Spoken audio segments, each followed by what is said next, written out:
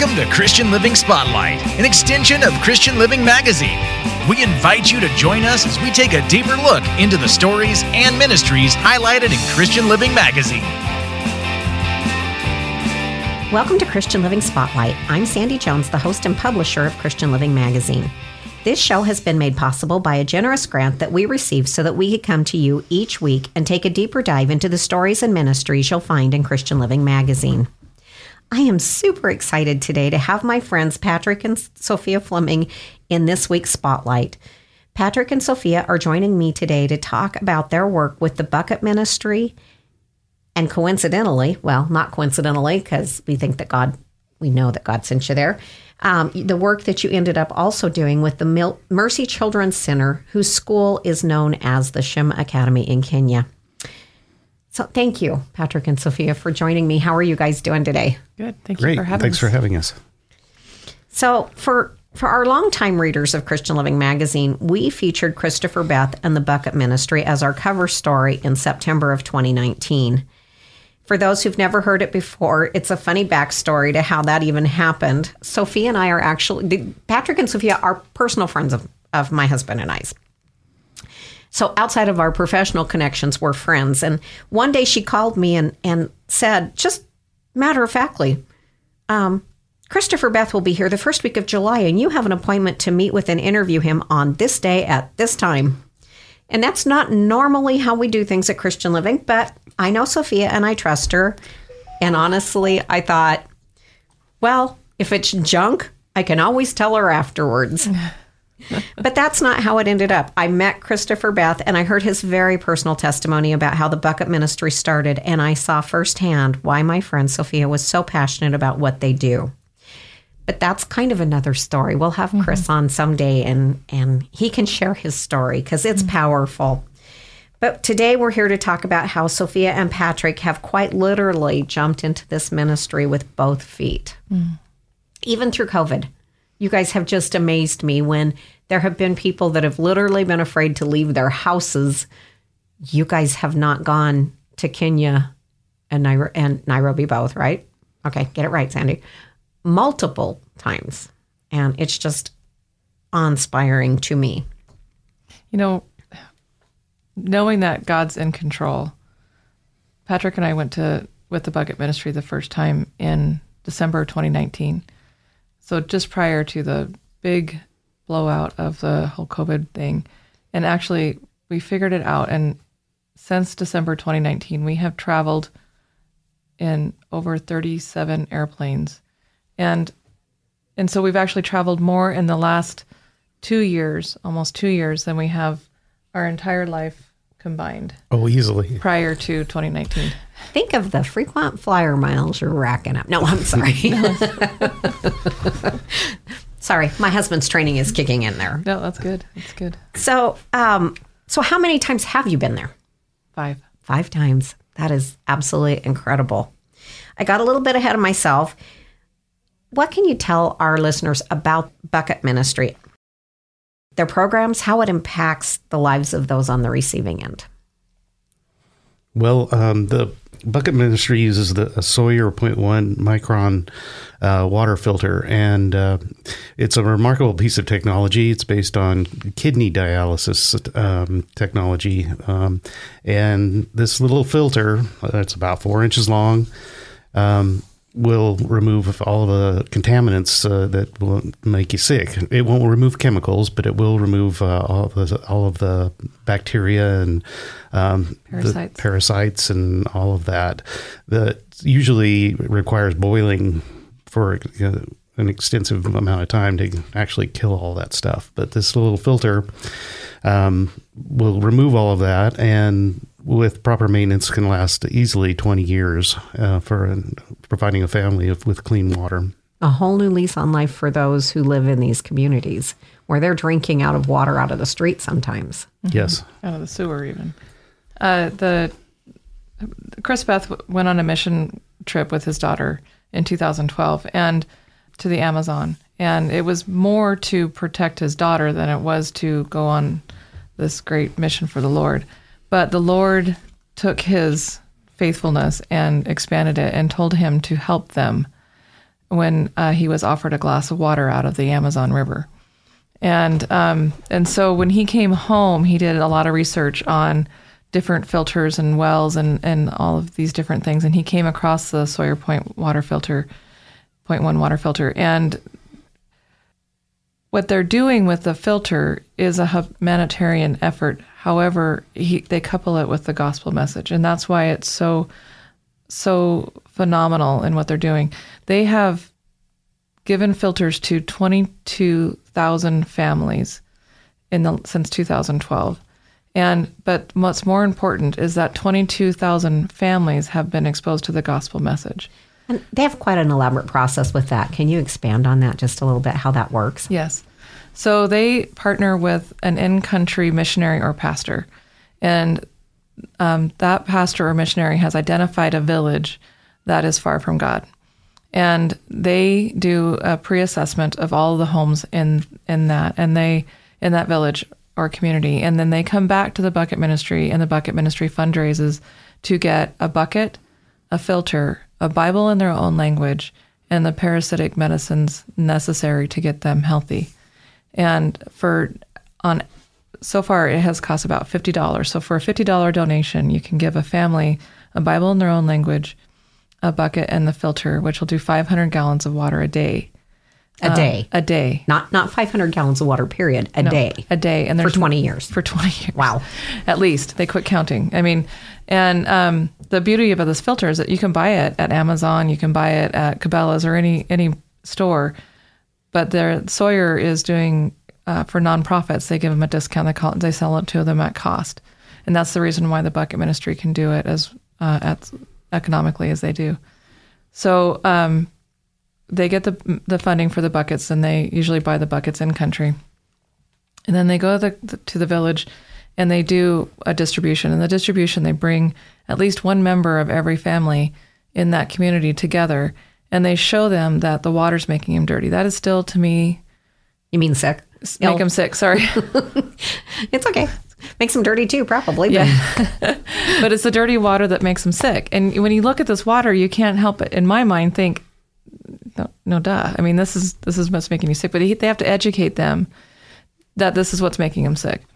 So they teach them that the water's making them sick, and then they show them how the filter works. And the filter is non-mechanical at all. It's engineered that if there's a problem within it, it will actually burst and not work anymore. So even if one of the fiber membranes inside of it breaks, it's designed that it'll quit working. So they're not thinking that they're getting clean water when they're not. Anyway, and they just have to back flush it. And then they show them how to clean it and how to use it properly. But then they explain to them that that's not the free gift. It's free, but that's not the real free gift that we want to give them. What we want to give them is the gospel message. And so they proceed to show them that we are dirty with sin, and Jesus is our filter, and we come out clean. And that is a very powerful illustration all at that same time. And what I found when we were with them in Nairobi was that those people thought God didn't care about them anymore. They felt abandoned. They felt abandoned and forgotten. And so when they saw us come from the U.S. and take 3 airplane rides, because it's not how many miles or how many kilometers you drove or flew, it's how many airplanes you took. Took 3 airplanes to get there. Then they realized that God hadn't forgotten them anymore. That's amazing. It was huge. But the other powerful part of what they do is the filter's free, the Bible, everything is free. They do have to agree to have 3 follow-up visits in the next 4 months. And that's really the bread and butter of it all. Because during those follow-up visits, if they've given their life to Christ during the altar call when the distribution happened, or sometimes they do it during the follow-up visits, those follow-up visits allow the in-country minister or missionary to connect with them and do discipleship afterwards. And that's been very powerful in countries all over the world. The 22,000 filters they've distributed are in 20 different countries. So they're not just in Kenya, but they're worldwide. That's amazing. And so, as I understand it, the follow-up visits are there. You can have the bucket, But we have to come back 3 times to check it and make sure that you're backflowing it correctly and that it's working. And the opportunity then to further the gospel message is there. Because of what they found is when they first started doing the distributions is that 50% of the people who received the filters quit using them if they didn't do the follow-up. When they did the follow-up, they found out that I know it sounds, what? Our listeners can't see the look on my face. It's like clean water and not being sick anymore, and they don't want to use it. Okay. Well, they're drinking out of a fire hose when they're learning all this information. And so they might not hear exactly how to clean it. Or mom was the one who was at the distribution, but dad is the one who's home all the time because mom's working in a field somewhere. And so he doesn't know how to clean it properly. And she didn't come home. And so those follow-ups allow them to do additional training for the whole family. After the first follow-up, it goes up to about 85% that are continuing to use them. That makes more sense. Patrick, I know as a woman, I process things differently than you do as a guy. And I know what jerks my heartstrings about this program. What drew you in? Because you're as passionate as Sophia is about this. Well, I was challenged by Chris Beth when he came to Boise. He stayed with us, and we were very much intrigued by this filter and what he's doing, and he gave his testimony, and so we were in my backyard, and he goes, "So when are you going to Africa?"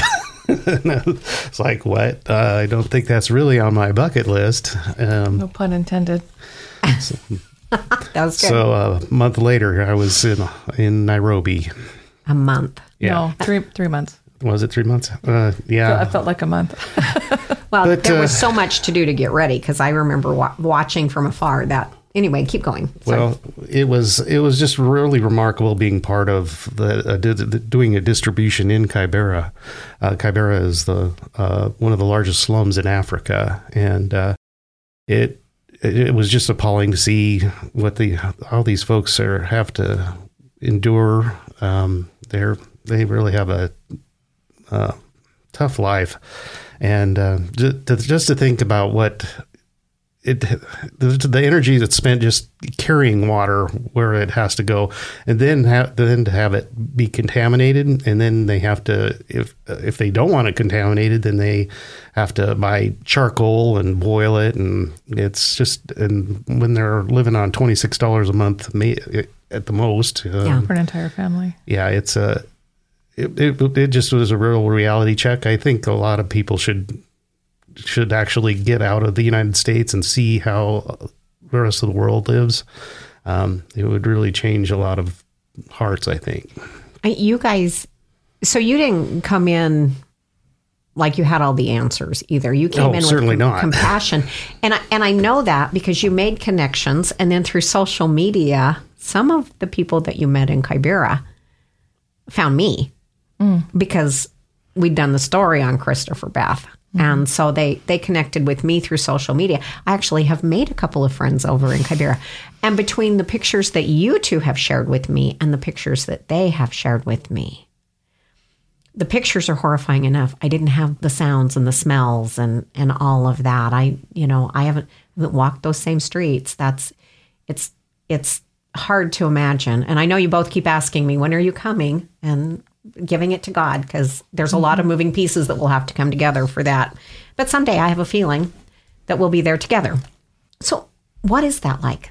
I remember so many things about your first trip because you shared so much with me. You don't go to the restroom alone as a lady, and it's not like an American restroom either, and just the different things. So what are some of the things, one of the big surprises that just grabbed you while you guys were there?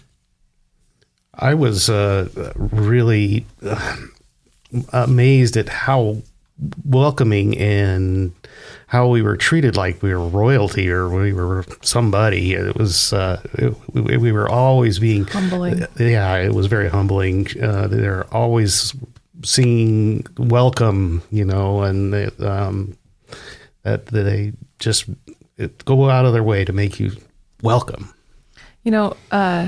We have a standard of living here. Each of us have our own standard of living where we are. And we need to find joy in where we are in the standard of living we have. One of the things that struck me when I was there is how happy they were, even though their standard of living was so far below. My dog lives better than these people do in the slums. Yeah. There's garbage everywhere. The whole, to give you an idea, there's 408,000 people living in Cabrera. It's the size of Garden City.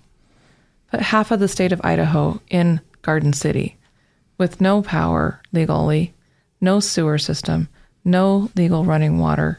They splice with hoses, they splice city water or water that's being collected in tanks, and they splice them with basically electrical tape. And that's going through the sewer water on its way to something else. And when you have that kind of connection, Patrick can explain it better. Well, Cabrera is on a hillside, and basically there's walk paths between the houses, and it's also draining sewage down through these pathways down into the creek at the bottom.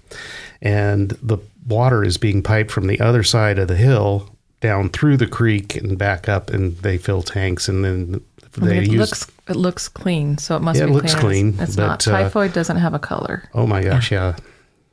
Right, the typhoid was a big problem, which so when they receive the buckets, when we got to go back and see some of the follow-up visits, when they receive the buckets, they're not only just getting clean water, and they're getting the gospel message, which changes their whole perspective, but they're also saving money on medical bills, on medicines to try to get over the things that they keep getting repeatedly, and the amount of time and coal that they're buying coal.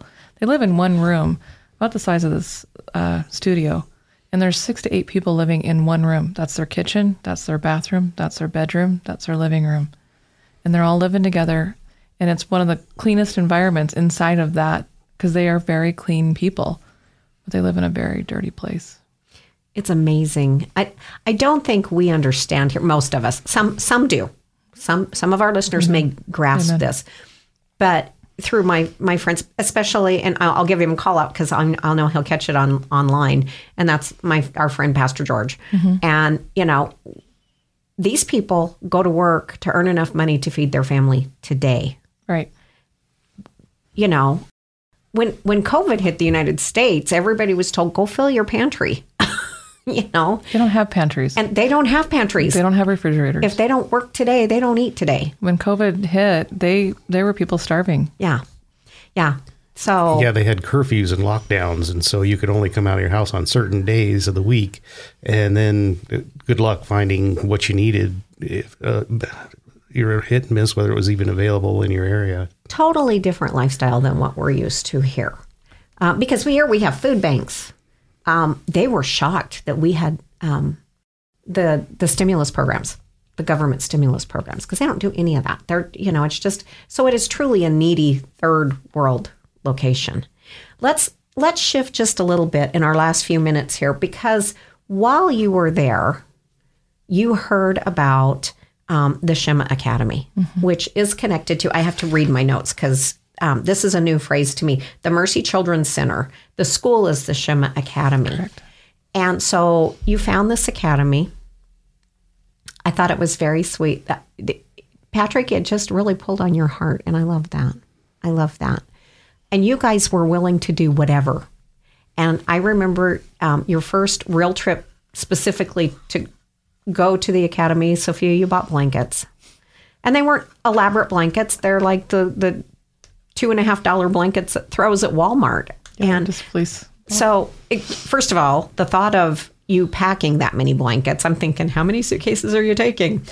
But 7. Share with our listeners how many kids were there, and what did you find? What did you learn through that? I'm always amazed the things you pack, and it's like, where did she get that? And you get there, and it's exactly what they need. God just really speaks to you. Anyway, so I did not want to show up to an orphanage with empty-handed. And so I prayed, and my friend Linda Palmer prayed, and Jonathan Carson is a pastor in Baltimore, and Mina, who's the director of the Mercy Children's Center, is actually licensed through him. That's how we were connected. And different churches within our organization have donated money there. And we thought, well, we're going to be in Kenya. We'll just go over and visit. But it's on the other side of Kenya. But anyway. Yeah, it's you told me 8-hour drive. Mm-hmm. Okay. So it's not like next door. It's not. Yeah, it's about a mile from the Tanzania border. Okay. Yeah. So we decided that we would take blankets. And so they're fleece blankets, and went down to the dollar store, and we got the large vacuum seal bags. That's how I managed to get that many. We took 96 blankets. Oh wow! and vacuum sealed them in, and that's how we got into it. Stayed within for the most part, within our number of luggage that we could take overseas, and which was really funny when we got there and we unvacuum sealed and they were just popping open everywhere. But what we didn't know, we were just going with what we felt the Lord was leading, is that an arsonist had come through and burned down their dormitory, and all of their clothing and all of their blankets went up as well. So a lot of the kids did not have blankets. So there was 86 kids there when we went there in December. And some of them didn't have blankets. In December. So we're going to fast forward because I just looked at the clock because there's a point to this. So Mina went into the village and told them what they were doing. What was the end result of that? Because again, there were 86 children. Mm-hmm. Okay. So what happened? So him and his wife shared their testimony within the village, and the village leaders got together and decided that this would be a great place for all of their orphaned children. And so they opened the gates one day, and there were more. Dozens of children with only the clothes on their back. They'd have more children by the end of the day than they started with. They requested uniforms, and one of the things, they wanted uniforms because they wanted all the kids to look the same so that there wasn't orphans or not orphans at the school. But they also wanted the uniforms so that they knew which kids were sneaking in during the day, because they would have children sneaking in during the school day and then suddenly they're sleeping there at night. Wow. So you guys were just there in September. And we'll do the Reader's Digest version of this because the clock is ticking down. So when you came back and you said there's 86 kids and they didn't have blankets, I was like, shoes, because we've covered the shoe that grows. Amen. And so I said, let's do a thing. So I wrote for a grant that helped us with seed money. And it's not about me, but so our whole goal was to cover 100 pairs of shoes. Yes, we had this really great idea that we were going to bless them with more shoes than they needed. Yep. And you get there and you WhatsApp me with, here's the real need. And that number was? 317 pairs of shoes. Through your church affiliation and different things, and we'd done some call outs on social media, donations had come in. Neither one of us really had an idea where we were at with that. But you messaged me and you're like, we need 317 pairs of shoes. And I'm like, just do it. And I'm thinking, I don't know how I'm going to tell Steve we may have just bought a couple hundred pairs of shoes, but the need is there and I'm not going to let it go. And you felt, I think, the same way. But God, this is one of those but God stories. Amen. But God provided. He did. When Absolutely. we went back, I went back to my board of directors and I said, this is the need. And they said, well, how much money's in the account? And when I went back and opened the books, and mind you, I'm in Kenya on my cell phone trying to check out an Excel worksheet. And it was the oil and the bread and the flour from Elijah. And there was money in there that we didn't realize was in there. And so you and I patted ourselves on the back and raised $2,000 for shoes. God raised $6,000 for shoes. But God. So we're out of time. Quickly, how do our listeners find out more about the Bucket Ministry, or how do they reach you? So they can reach the Bucket Ministry at thebucketministry.net and me at axforgod.org. So if you'd like to read our original story about the Bucket Ministry and how it got started, simply go to our website, christianlivingmag.com, scroll down to September 2019. Folks, I'm sorry, we've gone long this week. This brings our time to an end. We invite you back next week when we have another special guest in store for you, someone who will encourage you with hope and inspiration. Until next time, God bless. This has been Christian Living Spotlight, an extension of Christian Living Magazine, where it's our desire to deliver faith, hope, encouragement, and perhaps a new perspective about God's love to our listeners and readers, as we showcase the hands and feet of Christ at work in our community and beyond. For more information on today's program, the magazine itself, or to subscribe, go to www.christianlivingmag.com or search Christian Living Magazine on Facebook for an uplifting start to each day. Christian Living Magazine is free to pick up in over 600 locations throughout the Treasure and Magic Valleys and in Central Idaho through McCall. Our mailing address is Christian Living Magazine, P.O. Box 867, Meridian, Idaho 83680. Or you can email us at christianlivingmag@gmail.com. Thank you for listening, and we invite you to join us again next week.